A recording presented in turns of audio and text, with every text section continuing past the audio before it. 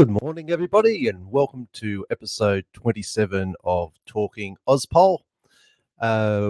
Loganberry and myself today are joined by Dugglez.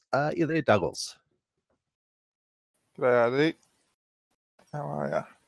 Good. Yeah, traveling all right. What have you been up to? Yeah, not much, but yeah, been good. Oh, and I got my headset came in time, so there won't be any technical issues, hopefully. Thanks to the good people at Australia Post. Oh, well, look, that's good news. I was going to where are we? Yes, I was going to point out that we might have a couple of issues there, but you've got it sorted as I would have expected. So that's great. So you're coming in loud and clear. How about you, Barry? Are you there with us? Yep, I am. Assuming you can in fact hear me, I should be here. Yes. Yep. Well, everybody's here. Let's go. Let's get stuck into it. Good morning. I'm Ardeet, and welcome to Talking AusPol, the official podcast of the Australian Politics subreddit. It's the 29th of January 2023, and today Barry and I are joined by Dugglez. What have you been up to this week, Barry? I've been in down in Wollongong a lot. I've been doing a lot of partying and clubbing and drinking and having fun, and I've just come home today and found my phone broken. So I've had a fantastic week with a terrible end. But I'm awake, I'm ready to go, and I'm excited to talk about some politics. What have you been up to, Ardeet? Oh, excellent. I've been out in the garden again, unsurprisingly, and doing chipping up some wood. We had a few branches we had to take down, so yeah, the chipper was getting a good workout, and a few branches back and forth on the ride-on mower, and then just had a couple of mates over the other day and did a cook up some roast chicken and veggies and that. So all very cruisy. So yeah, that's been good. Yeah, well, that sounds lovely. Missing my invite though. But that's okay. Okay. Maybe another time. Let's see. When you get down this way, you might have to give me a yell. We've got a lot of topics today, and if we don't get through them all, we'll likely talk about them on next week's show. Our first topic of the day is Australia Day: the good, the bad, and the ugly. We'll then be talking about Albanese's diary and government secrecy. South Australia set to get the First Nations voice to Parliament by the end of the year. Australia may get right to be forgotten privacy laws. New South Wales Libs still needing to pick 36 candidates. And does tough on crime work for youth justice? So look, there's quite a few topics there. We might start off first off with our guest today, Dugglez, on Australia Day: the good, the bad, and the ugly. Give us a bit of a rundown, your opinion, anything that's sticking out in particular to you. Look, so I assume this is about the sort of change the date debate, and my view is really that I wouldn't be upset if they changed the date, but the question is what you would change the date to, and obviously Federation January 1 isn't exactly appropriate because it's already a public holiday, and otherwise in our sort of the annals of Australian history, there's not really a date that you can pick that's sort of uncontroversial for one person or another. But as far as Australia Day goes, if people want to use Australia Day to point to how colonialism has had an effect, negative effect on Aboriginal people's lives, then that's fine by me. And if people want to use it as a day off to get pissed and wear our flag as a cape, that's fine by me as well. And in the end, I think it's just it's more of a symbolic debate than the voice. Regardless of what you think about the voice, it may have some practical applications, whereas changing the date, it's just it's a public holiday. So whether it's one day or another isn't that important, I think. Yeah, look, the voice has certainly been tied into it. It feels like Australia Day has, and understandably, given the nature of the referendum, the debate on the voice, but I feel as though, in addition to the date change, there's also the labeling of it as Invasion Day, and also what it means to a number of people. So look, you're certainly correct about the date being one aspect. I feel like there has been a number of different issues attached to it, though. Do you think? Yeah, I think the Invasion Day, there were those protests, which were, I think the sort of movement against it each year sort of grows louder and louder. And whether anything will actually happen, I don't know, but there does seem to be a trend against it. That's what I say. Yeah, look, I agree. What about you, Barry? How are you seeing it, and how are you seeing related issues? Yeah, it's been really interesting this year. It was one of the first years that I just didn't have anything planned for Australia Day. It just wasn't even in my mind. The trend is certainly growing. I think, I mean, if you don't think that Australia Day will be moved in the next 10 years, I'd say you're dreaming, and I might even put it in 5. It will be moved at some point. I think you know, we say politics is downwind from culture. Culture is certainly changing, and yeah, for me it was weird this year. I wanted to celebrate it, and I did celebrate it to a certain degree, but it's kind of, it's interesting because more and more I see people not celebrating it or protesting against it. I see most people just wanting a day off, and I think that will be the most important thing. As Dugglez said, there isn't a day to move it to. It's probably the biggest issue for the campaign against it, or the campaign to change the date. Federation Day would be great. Can't do it. It's January 1st. No one wants that. You know, everyone wants it vaguely where it's placed at the moment. Preferably, it'd be great for a long weekend. You could do an arbitrary move and just say the last Friday of January. If so you rather than actual date, just give it a point in time. Oh, that's interesting. Yeah, so you could just give, because it also is a bit of an arbitrary day. There aren't many countries in the world that just have a national day that is just named Australia Day. I think there's a Canada Day, and that's about all I can remember. It's also interesting. I had this point out. I mean, I've heard, you know, we've all heard it year after year, the debate around Australia Day, and I feel like I'd been talked to death about all the different arguments. But one I heard this year, which was at least interesting to me and a bit unique to me, was the idea that we are one of the only countries in the world to celebrate our colonization rather than our independence or any other sort of day. I also find it weird that we kind of celebrate it on the 26th, which of course we've only done since 1994. Before that, I mean, I wasn't alive, but I don't know how important it was prior to 1994. But each state had a different Australia Day. And going into that, for New South Wales, it makes sense, I guess, because that's the landing of the New South Wales colony. Of course, Captain Cook landing on January 26th, but that doesn't really make it the start of Australia. The day itself feels arbitrary, so why not just put it on an arbitrary day? I don't particularly understand it. I think it'll get moved very soon. And look, yeah, I did still celebrate it this year. I felt a little guilty, but I'm still patriotic to a certain degree. And I completely understand the people that don't like it and that want to protest against it. But it's a day off, and I can get on the piss.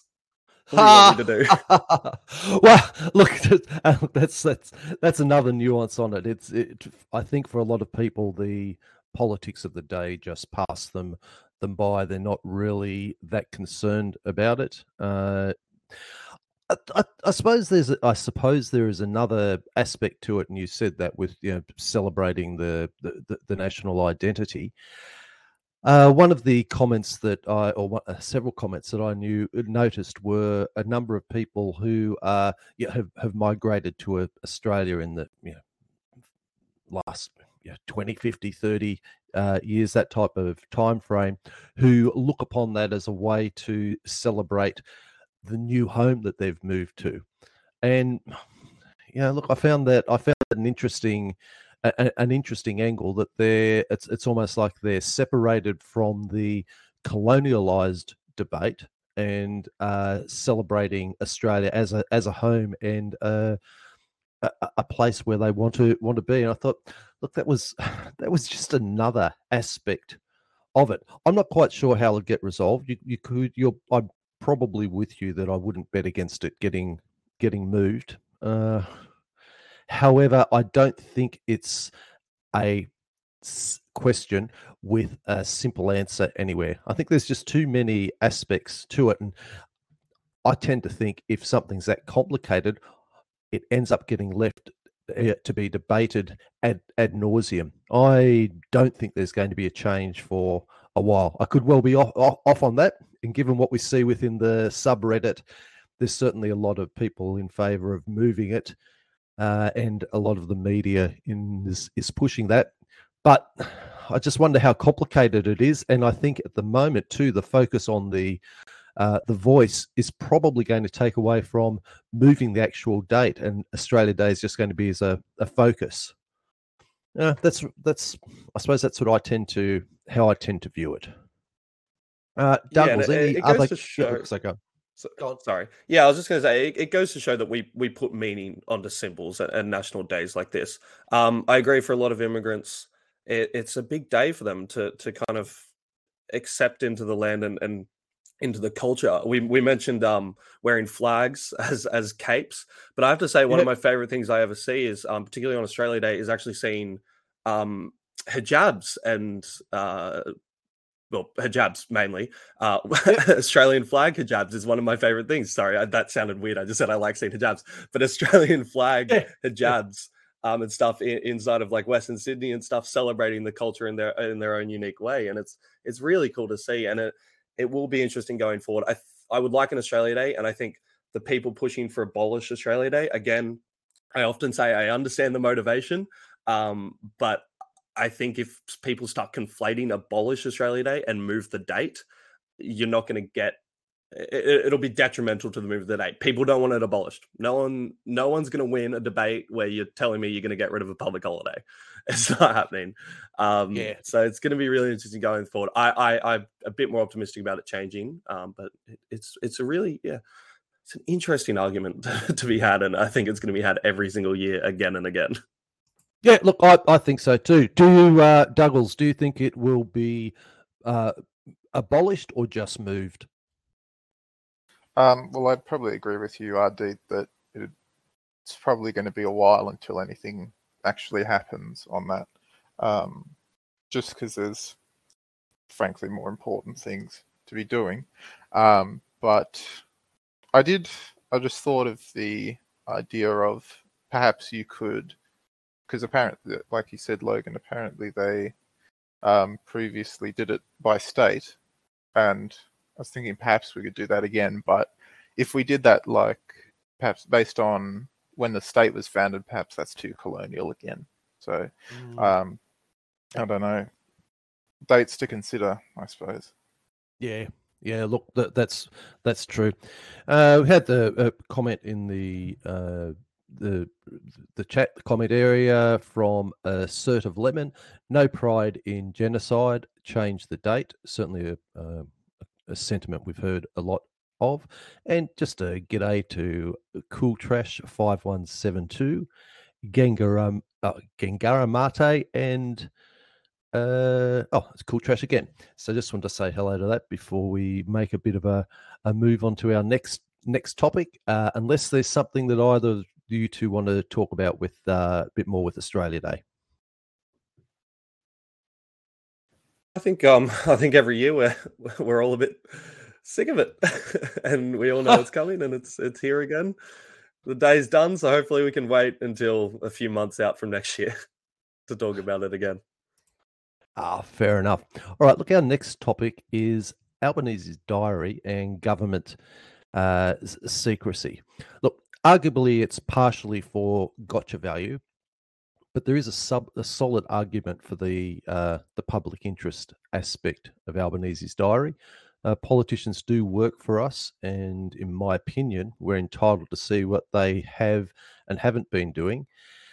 And whilst Albanese's diary is the focus here, to me, what it underscores is the lack of transparency again.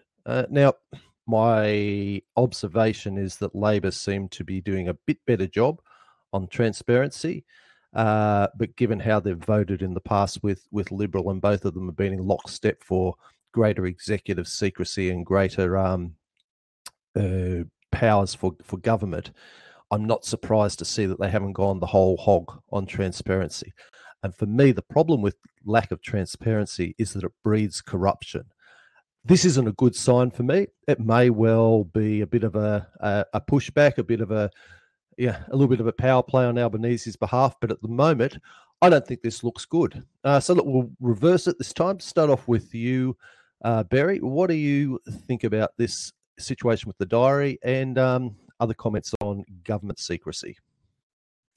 Yeah, so I mean, I think you're right. It is a bit of a gotcha. It's a political move, but then again, all moves in politics are political moves. So I think it's still an important story to talk about. Sure, it's a bit hypocritical coming from Labor. I'm on the side. I agree that this should be made public. And in a lot of the articles I was reading around this, they were talking about how other leaders in the world, the president, the prime minister of England, prime minister of New Zealand, they all also release their diaries. Very famously, I think the White House has a running website that will track every single person that the president meets with on a daily basis. Yep. So I'd say it's hypocritical for Labor. I think it's also a bit rich coming from the Liberals. We had Simon Birmingham commenting on it. I was reading him talking in a Crikey article earlier this morning. But it's also important to note that this is quite a wide range of people coming in and piling on to Albo about this point. I think, as you said, they probably rightly should. We should know what's going on. We should know what's in the Prime Minister's diary. It's not that, they're not telling us where he's going to be at every point of the day in the future where it's a security concern. This is past stuff. And as long as they keep out anything national security-wise, as they should, although I know, of course, we always have different opinions on what may count as national security, the populace and the government. Yeah. As Ardeet well likes. But I think it's important, as I said, it's important to understand that this is coming from a broad range. We had, of course, Rex Patrick, the former independent senator. I believe former, right? He did get voted out. I'm 90% former. But then we also had some... Yeah. And then we also had Zali Steggall, the independent MP for Warringah. We've also had the Greens come out and say, I believe David Shoebridge in particular, came out and say that they will look at going through the Senate to access this diary. And then, of course, we've had the Liberals as well, in particular, Simon Birmingham, as I've mentioned. He should have done it. I think this is a bit of a misstep from Labor. The debate around the pricing for it, I don't think that's a big point. There was a lot of talk, it's going to cost $1,300. I think that's just admin fee. I don't think that's important. We'd all be a bit annoyed if every time an FOI request got processed that the taxpayer dollars got used to do it for any sort of reason. So I don't see that part of the debate. But the general debate, I tend to agree with you, Ardeet. Yeah, look, we're seeing it the same way there. I think this has potential to get a bit bigger depending on how it's played. How are you seeing this, Dugglez? Look, doesn't Albo already post everything he does on social media anyway? Reminds me of that bloke who was in before him, in fact. But anyway, in a IFR article, his office said, quote, "Releasing the diary extract would unreasonably divert staff resources and unreasonably interfere with Mr. Albanese's job," unquote, which is just nonsense, really. Yeah. It'll probably take, maybe one staffer a day to do that. As Logan said, just redact all the national security stuff and put it out. But, this is doing politics differently, I suppose. So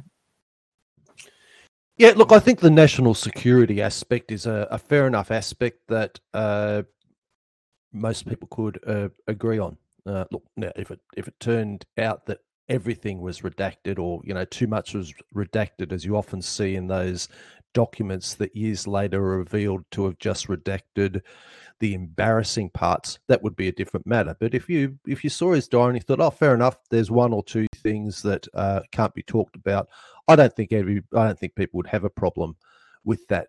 And I think this thing with the cost, they're playing into it as well. Look, for every week, it's going to cost $1,344. I think that's disingenuous. There was I think it might have even been that same AFR article by Ronald Mizzen. I'm happy to be corrected on that, but this bit I particularly love. The PMO purports the processing FOI request for 29 diary weeks in a weekly view, 1 page per week, devotes too many official resources to one person, as you said. So this was the suggestion by Retz Patrick. So let's have 29 people ask for 1 week each, he said. By close of business Thursday, he'd secured the support of those. I did like that as an approach. So let's just use the system as it is. And sure, I'm only requesting one and someone else is only requesting one, because you then ruin that argument that it's someone just sort of wasting resources. So that just tickled me. But I think, let's face it, if you're going to essentially scan 1 week, you can scan 29 weeks, and even if they double the fee to 1,600, 2,688, do my maths there, it's still doable. So it sounds as though we're all pretty much in agreement on that. Segueing slightly to things that people aren't in agreement on, we do a little bit of a callback to what we mentioned in Australia Day, but that is South Australia set to get the First Nations voice to Parliament by the end of the year. This was particularly interesting to me because it's going to, whether it's intentional or not, it's going to actually frame this issue in a particular way. Whoever goes first and explains it gets to frame it. So I think this is particularly important, what South Australia is doing. I'll just read from the article in, didn't note it down. Oh yeah, Evelyn Manfield on ABC Net.au. By the end of the year, South Australia is set to be the first state to have a First Nations voice to Parliament. Aboriginal Affairs Minister and Attorney General Kyan Mayer from Labor said he planned to introduce legislation for the First Nations voice early next month after it gained the support of the Greens. Under the legislation, Aboriginal and Torres Strait Islander people enrolled to vote will be able to elect a group of people from their geographical area, half of them men and half of them women. Overall, 40 people would be elected, and then 12 of those would form a statewide voice that could speak on any bill before Parliament.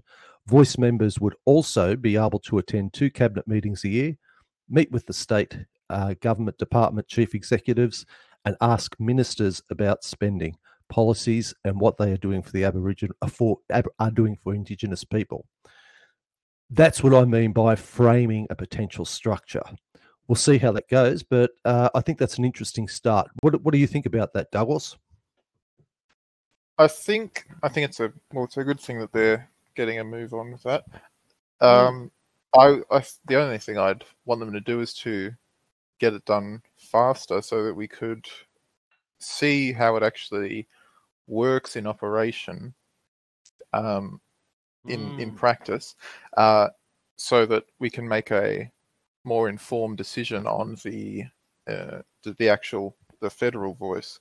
Because the problem, I'm not one to agree with Peter Dutton, but to say that there's no detail for the voice, it's not true. But there's no easily consumable way for irregular people who don't want to read the 200-page whatever statement about the voice.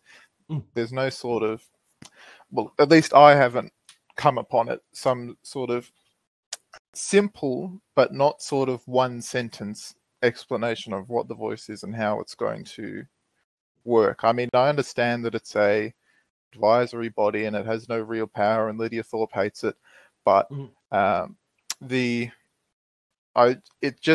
still seems quite sort of abstract, rather than if it was in front of me and I saw it working and I saw it operating and achieving good outcomes, then I'd say, oh well, yeah, the South Australia one's working, we'll give us a federal one then.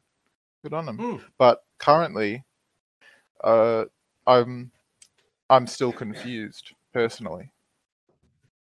Look, I agree with you on that. This had come up. I think it was a couple of episodes back of Talking AusPol, and the comment that I had raised was that the messaging is not particularly clear. I'm completely with you on that, and I, like you, understand there's a 200 odd page document. I haven't read that. I haven't seen a great or a convincing summary of it. I have seen attempts of it, so I do get the gist of it. Having not read it, I will underscore that. But the message is not great. How are you seeing it, Barry? Yeah, I tend to agree that the messaging is not being great. I think as all of us here talking, and I'd say most people listening, we are politically engaged people, and if we don't even, or I have the gist of it, I'd say as well. I obviously there are no specifics. I haven't read the document either. I'm not going to read a 200-page document. Yeah. But if we only have the gist of it, then perhaps more politically apathetic people really must have no clue what's going on. I want to point back to Douglas' point that seeing this working would have been great for the referendum, but this likely will be late in the year before it's even introduced, and we're not going to see any effects of it for years down the line. And the referendum, of course, should be, as Albo's mentioned, halfway through this year. So while I think this is finally some good news for the pro-voice campaign after some shocking weeks, which we have talked about recently, particularly with Lydia Thorpe and the Black Greens, and then pushback from Peter Dutton and general confusion, the pro-voice campaign has had some shocking last weeks. This is good. This is very good for them. Combined as well, I want to mention with the Teals. Now, I'm saying launching, but it was just some comments from a few Teal members that they're going to have a friendly campaign or friendly competition to see who gets the highest votes, which I think is a fun thing. Bizarre, wasn't it? I think it's a fun thing. I think it's a bit weird. I can understand that maybe it's not their place, even as the members, to try and get their electorate to vote on it, although maybe it is. I don't know. It's a bit of a weird thing, but I thought it was fun, and you know, if they're allowed to campaign for the voice, and if that's how they want to do it, I thought, yeah, that makes sense. Could I cut in? Yeah, interject, please. I've just been reminded of a comment by the insane voice of he was saying about the Teals and saying that, you know, they probably say things like, "Oh, I saw an Aboriginal person in the limousine on the way to the theatre," and that sort of that disconnect between these well-off Teal electorates and the Battler Australia electorates. Oh yeah, no, 100%. You know, of course, the Teals are famously from affluent electorates, but I think for the pro-voice campaign, it is quite good that they have the support of the more conservative Teals to a certain degree. As for the actual voice itself, not talking about its federal repercussions, interestingly, this of course got passed with the help of the Greens. The SA Labor needed the help of the Greens in the Legislative Council. So hopefully the federal Greens, as a vaguely pro-voice person myself, hopefully the federal Greens can take that and apply it to themselves, of getting behind the voice. My only concern was that this was legislated into the Constitution. There was no referendum for this. There was no state referendum for this, because the South Australian Constitution does not require a referendum for it to change. So if it's legislated in, I have to imagine it can be legislated out. And the whole point of the actual voice referendum is that we want something in the Constitution that cannot be changed without a another referendum to take it out. Because, of course, we've had advisory bodies before, and the idea behind the voice is that when particularly conservative governments get into power, Aboriginal campaigners and First Nations representatives feel that they, cut funding and remove power from these advisory committees. So the whole point is that it's going in the Constitution so that it's in the Constitution and they can't change that legislatively. Yeah, look, I think that's a reasonable. I think that's a reasonable point. We've got a comment here from Surprise Jeffo 12345. Starting off, bullshit. It's only abstract because Howard destroyed ATSIC and didn't want to replace it. There is a lack of messaging. However, there are great fact sheets available. The From the Heart campaign launches at the end of February. Not going to read a 200-page document. Don't call yourself politically astute. General confusion is good. It's not like Thomas Mayer crisscrossed the country with a statement from the heart.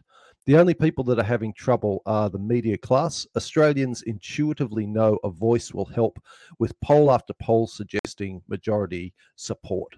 So thank you for that, Jeffo. I do get your... Look, that's a reasonable point on the... Reasonable point. It's a good point on the fact sheets being available. I'm not going to apologise for not reading a 200-page document. I think there's plenty of documents that we don't have to read to get some understanding. But that is a good point on the fact sheets. Now, somebody's probably also going to call me out on that sometime in the future. So timestamp this and take note if you want. If we ever have a conversation in the future where I say politicians need to read legislation before voting on it, feel free to come back here and quote me, and we'll take that up. We'll take that issue up then. But in keeping with what Jeffo said there and what we were just saying, that portion of the article from Evelyn Manfield on ABC, in those last 3 paragraphs, to me, that's the type of thing that I think is missing. And look, I did read it, but I want to read it again just to put it in context. Under the legislation, Aboriginal and Torres Strait Islander people enrolled to vote will be able to elect a group of people from their geographical area, half of them men and half of them women. Overall, 40 people would be elected, and then 12 of those would form a statewide voice that could speak on any bill before Parliament. Voice members would also be able to attend 2 cabinet meetings a year, meet with state government department chief executives, and ask ministers about spending, policies, and what they are doing for Indigenous people. That, to me, is a satisfying summary of the intended structure. If I can possibly hear Surprise Jeffo screaming saying it's on a fact sheet, so I will go and check up with that, Jeffo, but that's the type of thing I want to see reported, because that, to me, gives a reasonable framework and expectation. Do you think that's reasonable to say, Douglas? Yeah, I think that's fair enough. Just on another point, the thing I think about the sort of nebulousness of the voice is that in that void of clarity, there's good space for misinformation to sprout, and it doesn't help that things like Malcolm Turnbull has once referred to it as a third chamber, and these sorts of things purporting it to be stronger than it actually is are just going to sort of scare people off, I think. Yeah, look, I tend to agree with you on that. You want to say something, Barry? Yeah, I did. Just going back to Jeffo's comment, I kind of want to, I guess, rephrase when I talked about the messaging.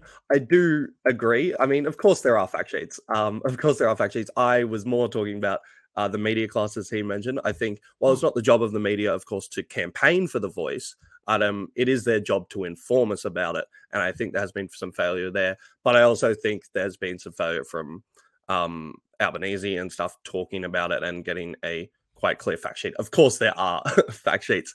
As for the 200-page document, I disagree, and I agree with you, Ardeet.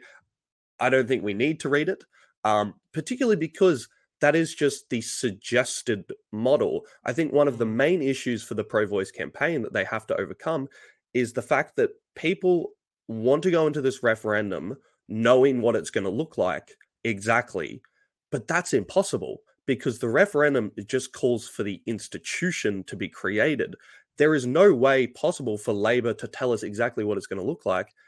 They could at most give us a draft bill, which they probably should, but after that, after the referendum pass, and they then, or if the referendum pass, and then they go to legislate it, they can't guarantee that everything they want to legislate is going to be in there. It's democracy. They've got to go through the Senate. They've got to go through the House of Reps, and there will be changes made to that document. So that's one of the big issues, is that it's annoying that they can't tell us what exactly it's going to be because they don't know. I also think that one of the biggest misinformation issues going into this that Dugglez explained is I think people assume this is going to have a lot more power than it does and that it will. I don't actually think it's going to have all that much power. That doesn't mean it won't have a good effect and a large effect, but in terms of actual substantive power that you can see and that is in law, I doubt the legislation will have that much. But again, I can't tell you because we won't know until it is legislated and goes through the process that every other bill has to go through. It's legislated. Say again. If it's legislated, not when. Sorry. I kept saying it there. Yeah. Well, just got a little bit of a reply here or a ponder again from Jeffo. I wonder why the voice exists. Could it be perchance that Labor Party wishes to embark on a kind of statecraft that isn't overly paternalistic and determines the whole structure before First Nations can get a dialogue in?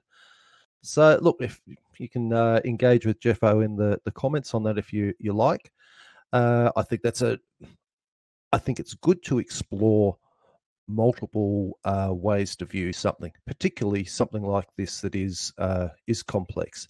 But we've got a comment here from Benalong, and I love this as an idea personally. I'd be interested to hear what you two say.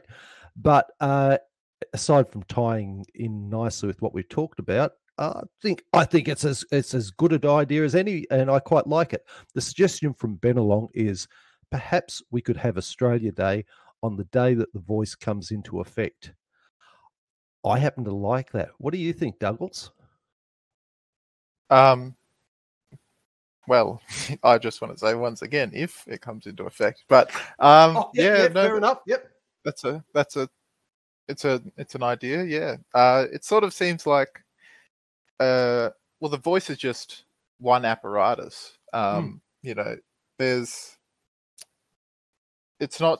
I'm not sure that it's going to be the sort of this will solve this will solve Aboriginal affairs forever.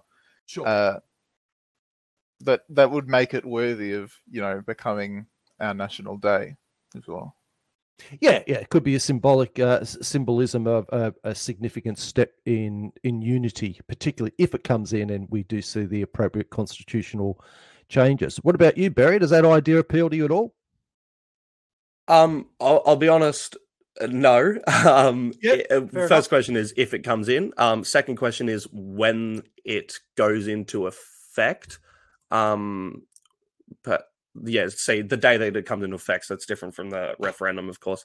They'd have to purposely put it in because, let's be honest, I think people would be quite mad if you take Australia Day and move it to the middle of winter. It's going to have to be late January, early February, sometime around there. People like it where it is, so they would have to purposely do that. As in Australia, I don't think so.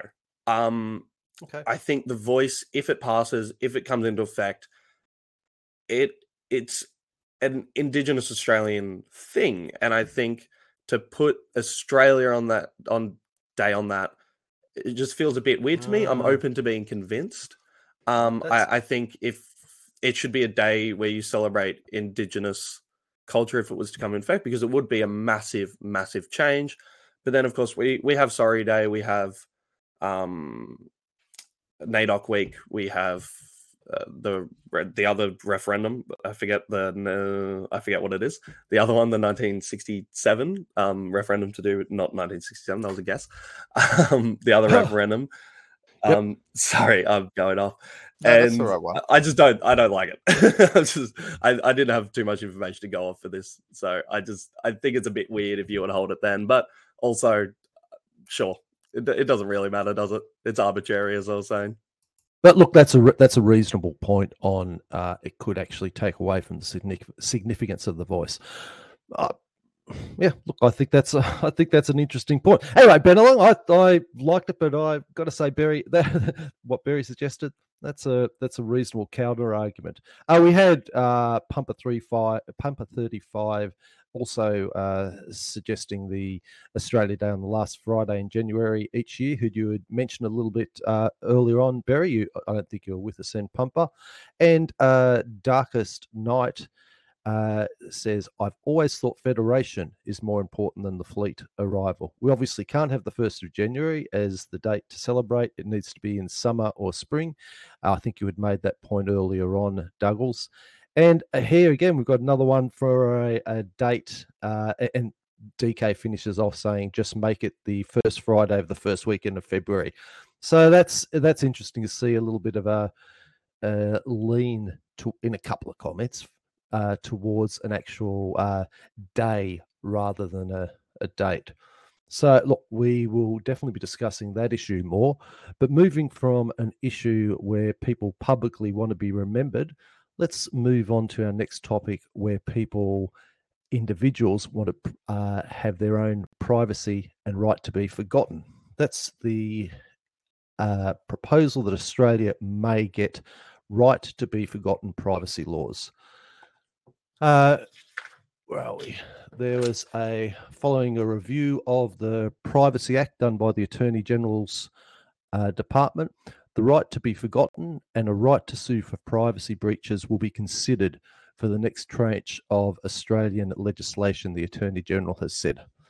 Personally, I'm a huge favour of this. Now, whilst the bloated bureaucracy of the unelected EU's members tends to sometimes weigh heavily with their legislation, this happens to be something that I think is a reasonable cudgel that can be used against not only big tech, but also governments under the terms of human rights.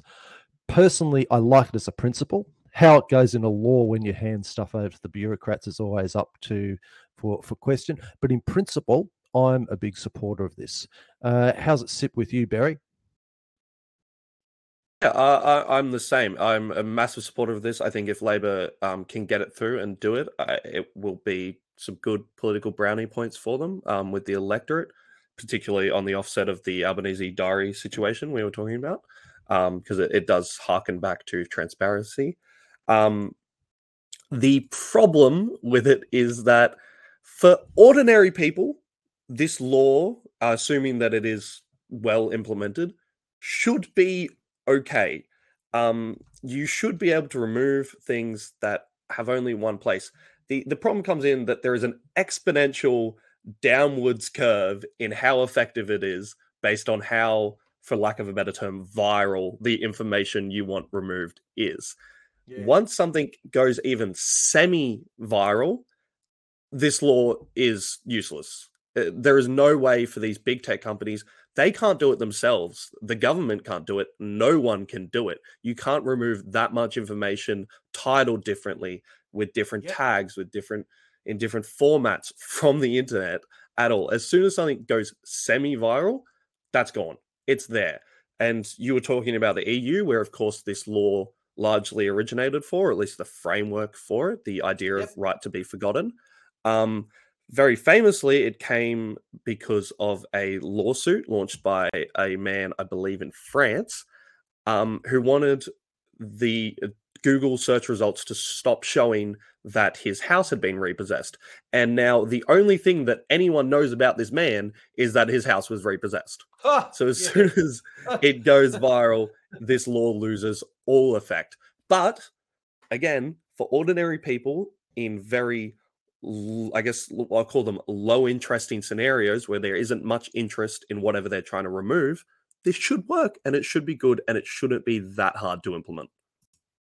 Yeah, and it certainly gives them a formalized legal framework where if they choose, they can take some actions.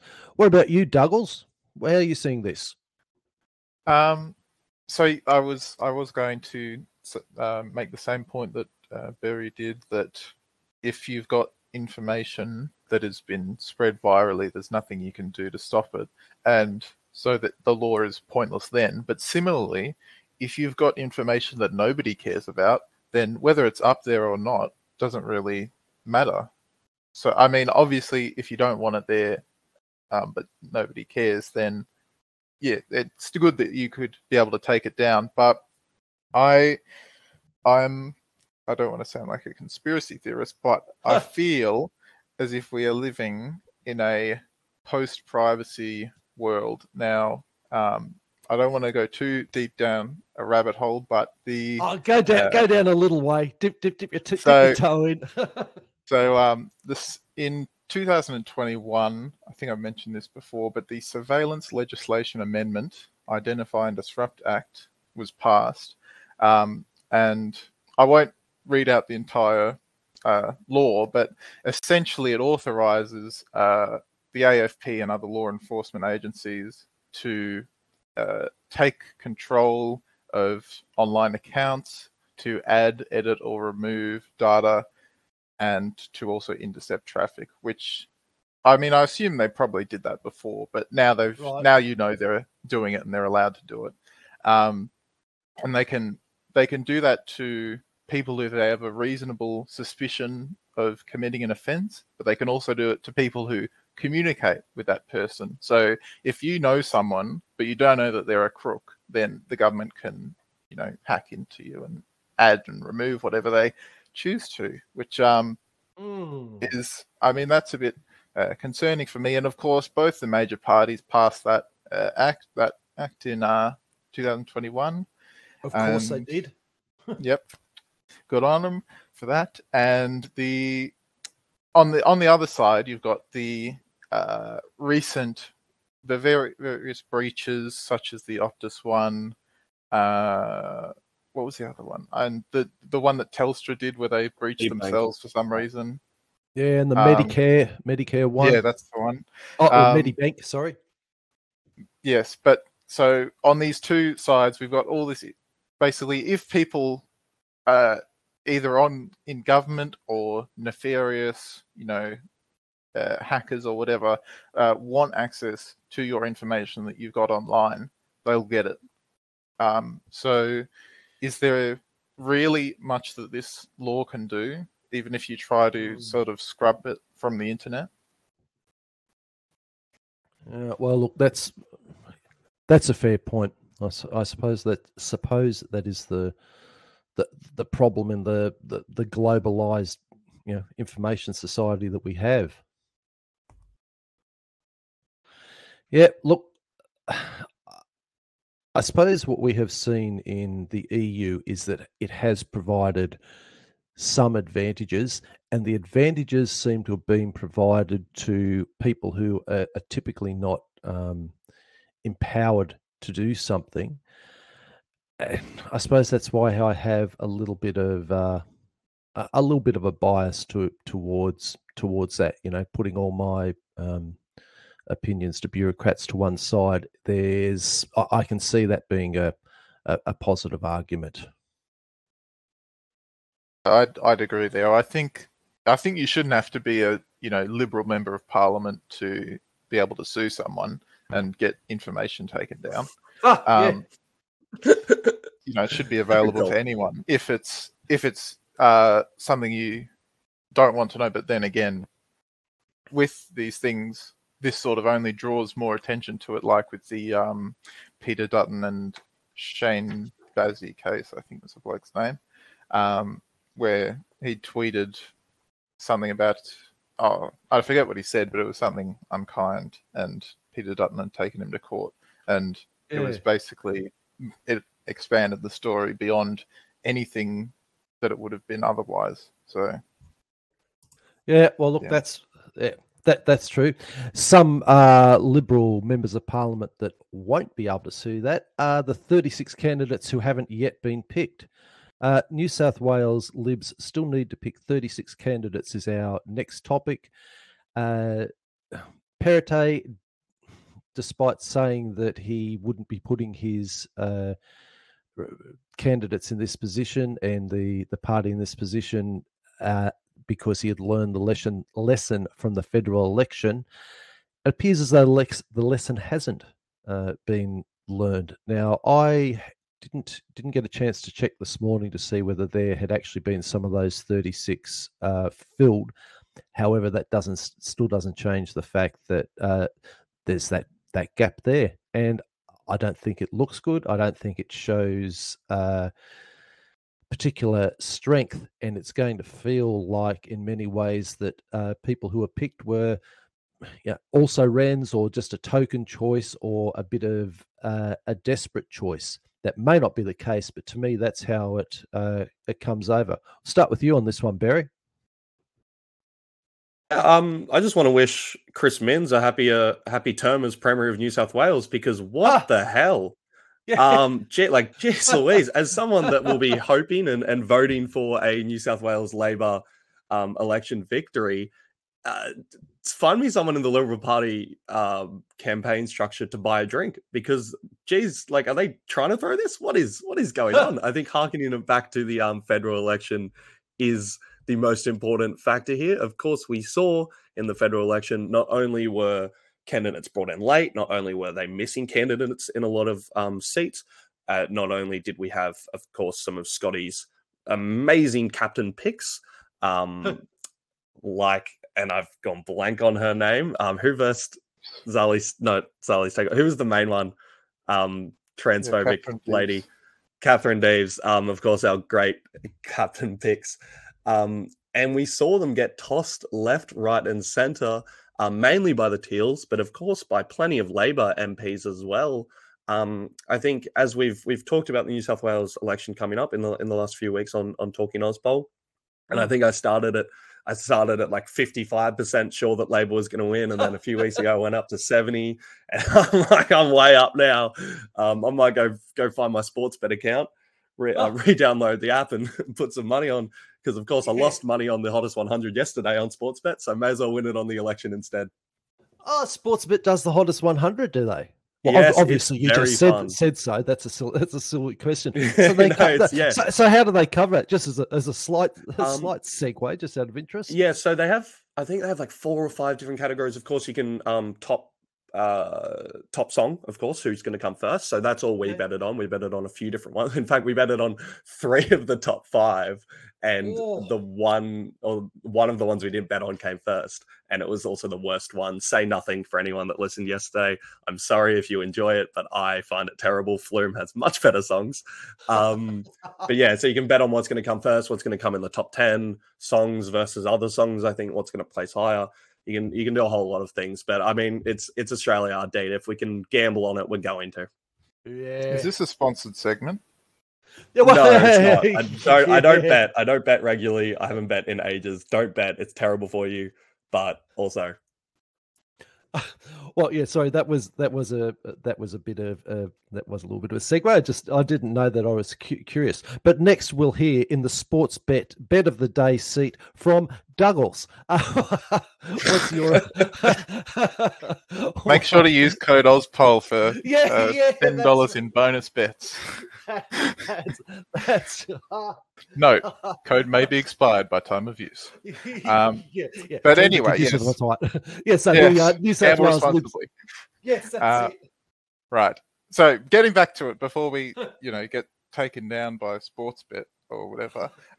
Yes, the New South Wales Liberals. There was another thing with them, which was their upper house ticket, and I believe it was Matt Keane who was organising to have I think it was 3 women in winnable positions or something like that, or get it so that there was something like that, and he only got 1 or 2 in because like the factions sort of knocked back that idea, and really it just makes New South Wales Labor look like one of those Chinese military parades, which is really something because New South Wales Labor are something else really. But we've got also in the polling we've seen the relative closeness of the preferred premier rating, which generally indicates a change of government. Albo and Scott Morrison were close before May last year, but there's things that are putting a bit of wind in Perrottet's sails. If Morrison was still Prime Minister, it would be a game set a match for Perrottet easily, because that sort of federal drag just makes it would have made it impossible. I feel like he'll still lose, but not as badly had Morrison survived somehow. But another thing that's playing into his favour is New South Wales Labor's policy platform, which just obviously isn't for me. The recent one that I saw was he wants to spend $2.5 million looking into the effects that video games have on young people. So I'm sure he'll be looking into those games like the kids are playing like Doom and Mortal Kombat on their the PCs in the 1990s. Very sort of old-fashioned sort of 90s American policy, which that was a bit of a weird one, wasn't it? I couldn't quite get what was being seen there. And there's also the point of view that there's a lot of people of voting age who've come through that, those years of rubbish where doom's going to rot your mind, etc., that are now of voting age, who are going to be looking at something like that and thinking, basically, get your hand off it. Just on the defense. Sorry, just on the defense, I just wonder, is that, because we did talk about this as a topic a few weeks ago, is that looking, do you know, at that sort of quack of violence in video games causes people to murder people, or I'm just wondering if that might be more focused towards loot boxes and gambling, which we did have as a topic a few weeks ago, because if it is focused more towards that, I'd be very much more in favour, but I haven't heard about this legislation at all, so I have no clue. I think it was in combination with social media. So that says to me that it's sort of about the psychological effect. I mean, it could be about loot boxes, but social media and video games was the topic of the commission or whatever it was going to look into it. So whether it is, loot boxes, fair enough, look into them. But yes, it's, just not enough detail, I suppose, which is the issue of the day. Well, it does seem to be the issue of the day. 3 seats that have been picked: myself, Dugglez, and Berry. We have enjoyed being with you here today. We've got 2 passing finaling comments. One from Surprise Jeffo. Wouldn't be a Labor right man without hands in the gambling industry, with a smiley emoticon. And from Benelong, if we did a hottest 100 Australian politicians, Susan Ley would get my vote, followed by Ellipsis. So look, thanks for those parting comments.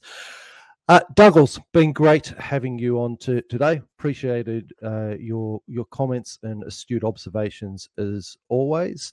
Thank you for joining Berry and myself. Great to have you on again, Berry.